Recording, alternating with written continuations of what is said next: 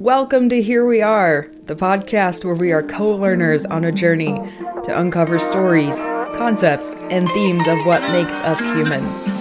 I'm Joy Bork, your travel guide for the next few moments while we explore questions, learn more about people, and follow where curiosity leads. This season, we're following my curiosity into discovering more about hope, books, pizza, gratitude, ice cream, and so much more. Today, we are dipping our toes into the enrapturing world of storytelling. I love being able to sit down with people and connect through the vehicle of storytelling no matter where in the world I am. Because stories are experiences, unifiers, and tools for relating and connecting. Storytelling is a skill to be honed and used with care. I started this episode thinking that storytelling means being good at recalling moments, like when I insert a, "Hey, Chelsea, remember that one time when we worked a conference in Germany and I live translated everything you said during the mic check into Pig Latin so the crew could check levels? Then no one knew what to do with us after that? Yeah, that was a good time." Type story into a normal everyday environment. I've also known storytelling as moving into deep inner emotional work and checking the stories I tell myself in order to be more present and more human. But the further I got into research for this episode, the more I realized there is a crap ton of subtlety, skill, and science behind storytelling. At dinner the other night, I asked, what makes a good storyteller? Fred Rogers quickly came up as an example of one of the greatest storytellers. He knew how to be with his audience in the midst of a story, no matter the nature of that story. He understood the value of people. He invited his audience to look with him, to discover new things together. He started the story from the same eye level as his audience. Then he got out of the way so that discovery could happen. Throughout his career in television, Mr. Rogers told stories of hope amidst moments of tragedy, like after the assassinations of Robert Kennedy and Martin Luther King Jr., during the Iran hostage crisis in the 70s, after the Challenger shuttle exploded in 1986, and yet again after the fateful events of 9/11. In one of the PSAs Mr. Rogers created after 9/11, he said, "No matter what our particular job, especially in our world today, we are all called to be tikkun ulam, repair of the world." The principle of tikkun ulam calls us to act constructively and behave in a way that's beneficial to others. Through his storytelling, Mr. Rogers lived this principle. He used his gifts to create space for humanity amidst the hard, to allow for constructive questions within times of confusion, and to invite us to beneficial unity. We need more storytellers like Fred Rogers. Storytelling is vital to our existence and can take many forms: relief, escape, reflection, shared experience, education, narratives, art, and so much more. Most of all, storytelling is a human experience. It isn't a forced experience. It's the coming together of worlds, an invitation to follow a guide on a path into a world of wonder. As I sought to learn more about what makes a good storyteller, I found a Facebook page called Transformational Storytelling. I sent a request for an interview and received a prompt response, got an interview scheduled, and was myself guided into a world of wonder by Magid Jim Brule. When I say that I was guided into a world of wonder, I mean that I was completely blown away and in awe the entire time Jim and I talked. This is a legit rare occurrence, which says something. But hold up. Jim introduced himself as a Magid. What is a Magid? In the Jewish tradition, there is a third form of clergy that most people don't know about, called a Magid, Maggid. And this third form is basically an itinerant storyteller. So historically, we would travel from community to community trying to inspire people through stories. And what do you know, people would rather hear a good story than a lecture. For me, the essence of storytelling is encountering people with an open heart and helping them find ways to places they hadn't imagined. See what I mean? I'm in awe all over again just considering the goodness, depth, and importance of what Jim demonstrates and teaches. I, for one, would 100% rather hear a story than a lecture. I asked Jim what experiencing a good story feels like. As a listener, I want to be drawn into the world of the story. I want to not just have a willing suspension of disbelief. I want to have a suspension of everything and just enter that world. If that's happening, then I'll be experiencing the story. There's a wonderful term for it. It's a storytelling trance. And it's measurable, discernible phenomenon that when people are really engaged with a story, they enter into a trance state. And that deepens the impact of the story. It has physiological, psychological, spiritual impact on people when they enter that trance. And that's what you want. It's a good thing. I haven't ever put words to it before, but I love experiencing that storytelling trance.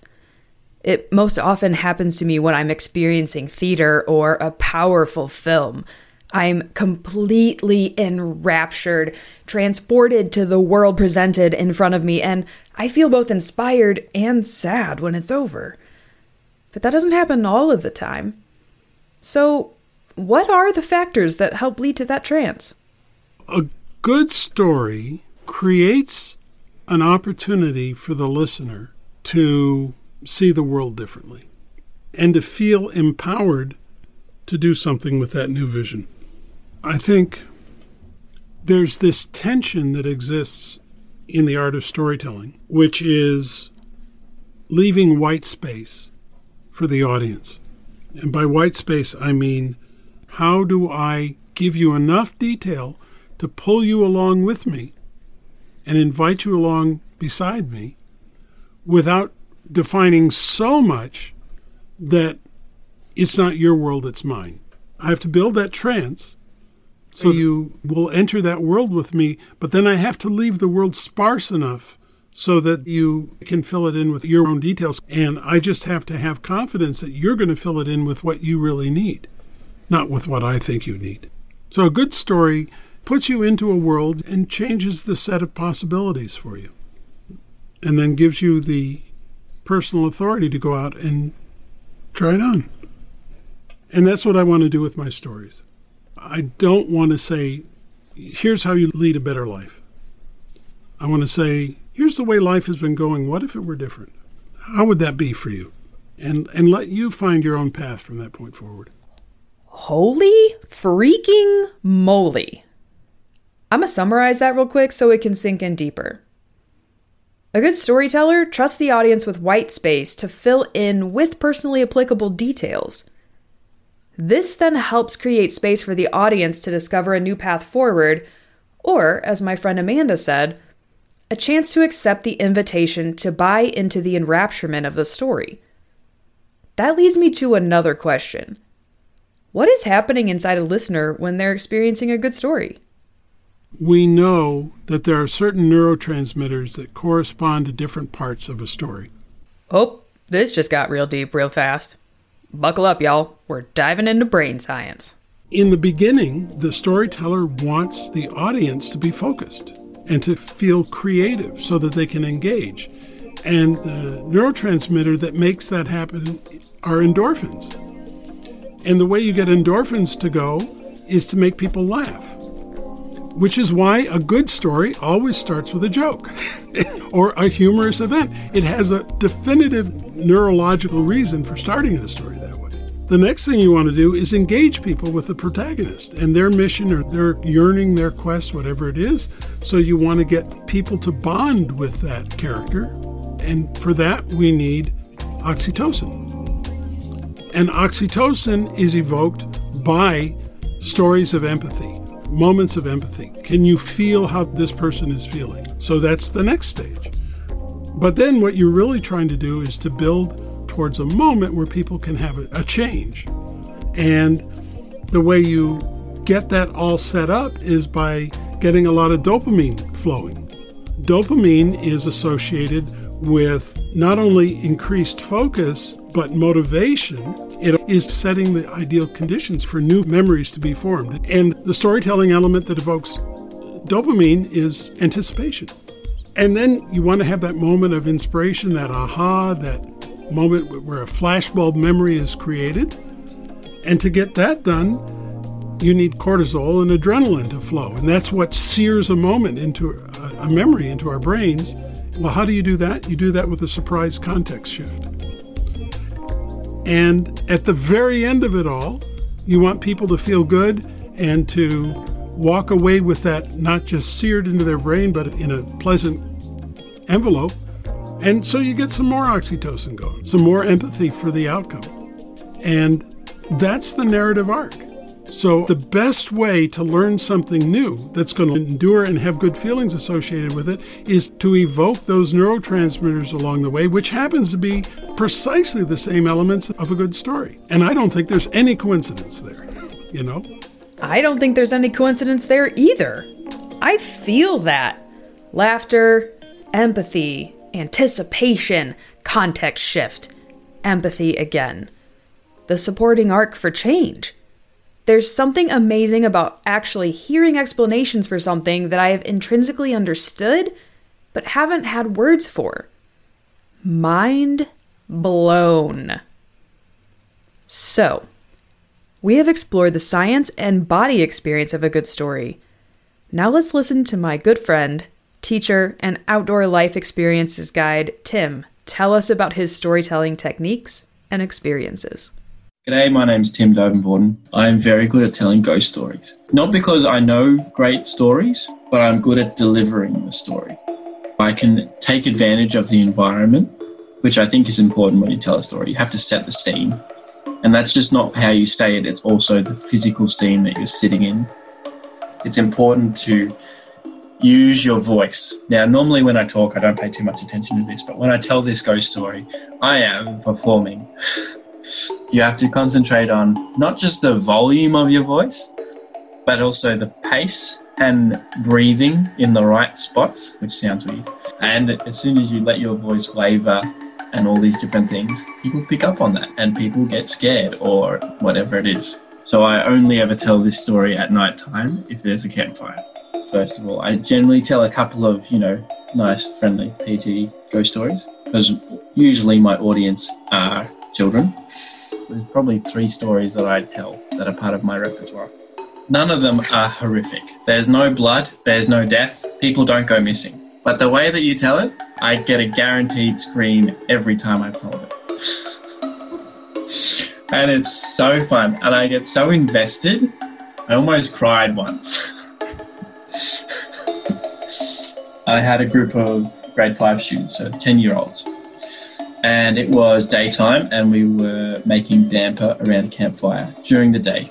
Damper is like bush bread that you make on the fire. While we were making that, they're like, oh, let's tell ghost stories because that's what you do around campfires and even 10-year-olds know that. I thought, okay, well, they seem pretty good. They want to hear it. It's daytime, so it's not like they're going to be completely freaked out like kids who have to go to bed in tents at nighttime. So I told this ghost story. And one of the girls was so traumatized that she had to be moved to a different instructor because she couldn't stand the sound of my voice after that. And I take that both as a compliment and a lesson for learning. And I do not tell it to anyone younger than 13 anymore. Tim doesn't just tell a chill story. This is commitment. This is embodied storytelling. Believe it or not, I can't personally say I've ever experienced or told a ghost story, and after hearing about Tim's skill, I'm not sure I want to, but Tim did say... And one day, if you're fortunate enough, I might make you scream when I tell this ghost story. Which I'm not sure how to feel about the use of the word fortunate. I guess if I had to hear a ghost story, I'd choose his. I mean, I've made it this far in life without screaming at stories. I think I'm gonna try to keep my streak going. Stories are transformational. Stories are entertainment. And stories are connectors. Here's my friend Rochelle to talk about her favorite storyteller. My dad was the keeper of stories and the storyteller. There is no other. And sadly, in his passing, a lot of the storytelling has gone as well. But fantastic storyteller. To the point where before the internet and other things, and when you only had 3 channels on the TV, we would all sit around and have company and have dinner, and just everyone would sit and talk. It was the best. That was my life growing up.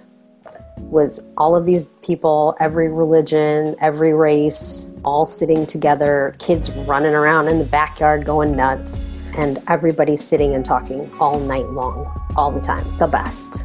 So he was the keeper of good stories. It could be jokes, it could be things remembered, it could just be on topic, and it just depended on the people, because we were blessed to have the occasional UN ambassador come over, I just grew up with an amazing eclectic group of brilliant people, professors from universities, scientists, pastors, whatever. They never were like, oh, you're a little kid. So I hung out with all of these brilliant people until I got tired, and then I would go put my PJs on and put myself to bed. I love that imagery. Sitting around and just talking. There's no age limit when it comes to stories. We are all welcome in the circle. I've talked about this very thing with my friends Chris and Jen. There is something so humanizing, connecting, and grounding about unplanned, organic conversation unfolding amongst friends. For me, time flies when this happens. I value every minute when this glorious occasion occurs, which is unfortunately less and less in the COVID era. A few more of my favorite story types are those about remembrance, real-life normal experiences, and family lore that have been told over and over again with vigor. Here's one from my friend Alexis, her mom Carolyn, and her grandma Maddie. Now your childhood, Mom. Grandma told from her childhood. Oh, well, when it came to singing, I was in the church choir, and I told them I was not leading that song. And so my parents bring it up all the time. This is a story we tell often. I had told the woman I was not leading that song. And she kept saying, yes, you are. Your mama's out here. You're going to lead this song. I said, okay. So when she got up to lead, for us to sing, I went to the bathroom. I exit stage left. Did not come back. And didn't come back. Did not come back. And they were looking for her to leave. My mama was mad, but I meant what I said. The Sunday before, she led the song, and everybody was telling me, your daughter led us. I was working at the PH. Your daughter led that song. She had people just shouting in church. So I said, well, I'm off Sunday, I'm going. And Catherine said, well, she gonna sing it. And that woman walked out. So what I'm getting here is that y'all are a family of strong, independent women. Yeah, I guess. Yes, yes, yes. Yes, and yes. So there's some family stories for you. I love that story so much. It makes me smile every time I listen to it. Stories like this are unifiers. They're the vehicles to pass down culture, tools to help us find our voice in the world, no matter what form that takes. Stories are goodness. Stories are shared experiences. Stories are our history. My cousin Matt called the Storyline to talk about his favorite experience with story. This is Matt Swing from Chicago. When I think about storytelling, one specific moment comes to my mind, and it was toward the end of my senior year of college in 2019. In May, the movie Avengers Endgame came into theaters. And I remember sitting in the theater and being so pumped to see this movie. And everybody in the theater was just buzzing. And I constantly explain this movie-going experience as my best theater experience ever, and nothing will ever top it. Because everybody in that room had this same love and appreciation and connection with these characters that not only were just like in this one movie, but they had developed these characters in this storyline over 23 movies over 10 years. And it was just this incredible storytelling feat. And it's funny because I went to school for documentary journalism and documentary film, and I watched all of these classic movies that changed cinematic history. And one of my favorite movies of all time is a superhero movie that's almost unheard of for most people that studied film. But I love it because it's like, man, what an incredible feat to be able to tell a story over 23 movies that people relate to and that people are excited about, and that people will literally go to a theater on opening night and literally cheer for in the middle of the movie.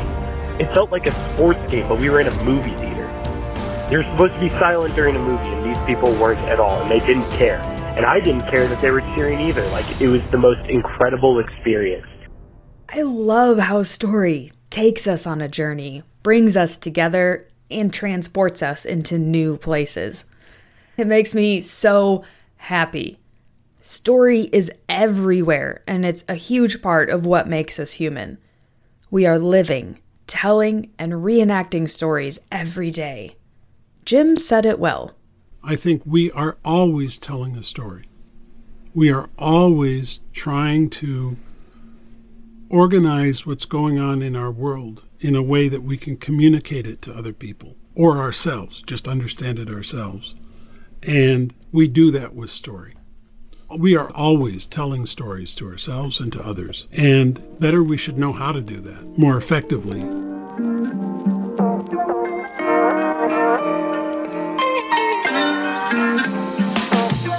So, here we are.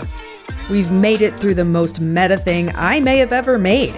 We learned about the elements of storytelling through hearing stories in the midst of a podcast that was not only titled The Storytelling Episode, but also presented the content in a story form.